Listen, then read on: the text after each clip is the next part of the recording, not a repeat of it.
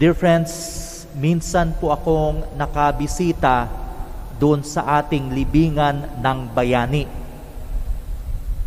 And since it was my first and only time there, I was quite happy and excited habang binabasa ko yung mga nakasulat doon sa kanilang mga tombs. Dati nababasa ko lang ito sa mga history books ng aming elementary and high school studies. Pero ngayon, at least masasabi ko, nakikita ko ngayon ang puntod ng mga bayani na kinilala ko at napag-aralan namin sa aming eskwelahan. Doon ko rin nalaman na hindi lang pala mga presidente, pati mga asawa nila ay kasama nilang nakalibing doon. Doon ko rin nalaman na hindi lang pala mga sundalo, yung mga national artists, yung mga kinikilalang bayani, hindi lang sa larangan ng giyera ang mga nakalibing doon.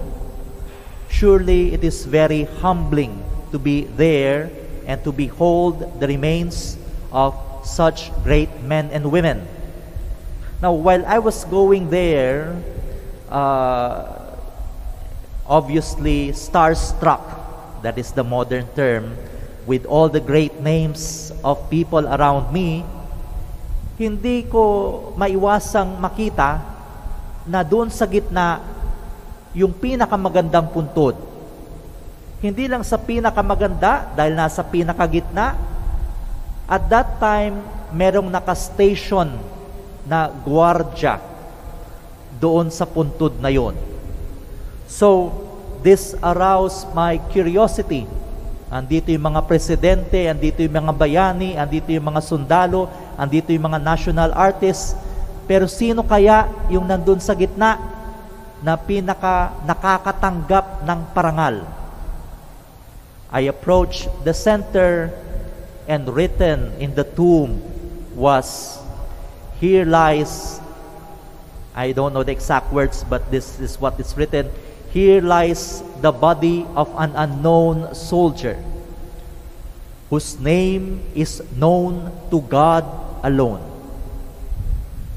So sa gitna ng mga presidente, mga bayani, mga national artists, mga sundalo na nag-alay at nagbuwis ng kanilang buhay, hindi tayo nakakalimot na parangalan kahit yung mga sundalo na either hindi na-retrieve ang kanilang body sa giyera o kung na-retrieve man, hindi na nakilala kung eksaktong sino ang sundalong ito.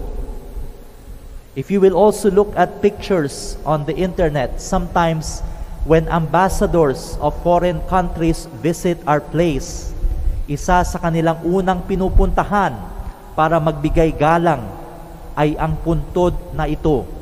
Puntod ng isang kawal na hindi na nakilala, pero alam natin siya ay nagbuwis, nag-alay ng kanyang buhay. Similarly, on the same parallel, we are celebrating that in our church today. Marami tayong listahan ng mga mabubuti, katanyag-tanyag na holy men and women. Pero alam din natin na mas marami pa yung mga gumawa ng kabutihan pero hindi pinalad o minsan pinili nila na hindi makilala, na hindi sumikat.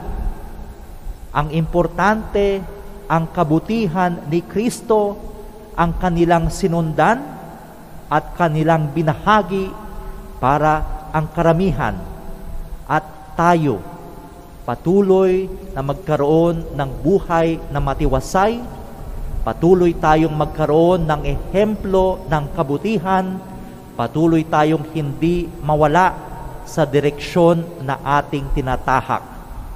And that direction is towards God.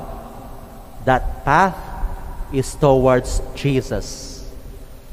The goal is always the heavenly kingdom of God. Sa ating nabasang ebanghelyo, ang ating Panginoon pagkatapos makasalamuha ang mga sumusunod sa kanyang mga tao, mga simpleng tao, mga mambubukid, mga mangingisda, mga karpintero, mga at that time really, because they were conquered by the Roman Empire, mga nabaon sa utang dahil grabe magbuwis yung mananakop, yung mga nawalan ng ari-arian dahil sa dami ng utang na ibenta na ang kanilang mga mana, hindi pa sapat para sa sinisingil sa kanila ng mga mananakop. Mga taong nahihirapan, mga taong tumatangis, mga taong nabibigatan, mga taong nagpapasan ng kani-kanilang krus, mga taong nagkakasakit ng tahimik, mga taong dumaranas ng mga sigalot ng buhay. Pero sa gitna ng kanilang mga paghihirap, nakita ng Panginoon, kabutihan pa rin ang kanilang tinatahak. Nakikita ng Panginoon, kahit sila'y may hirap sa buhay, hindi nila magawang umapak sa kanilang kapwa.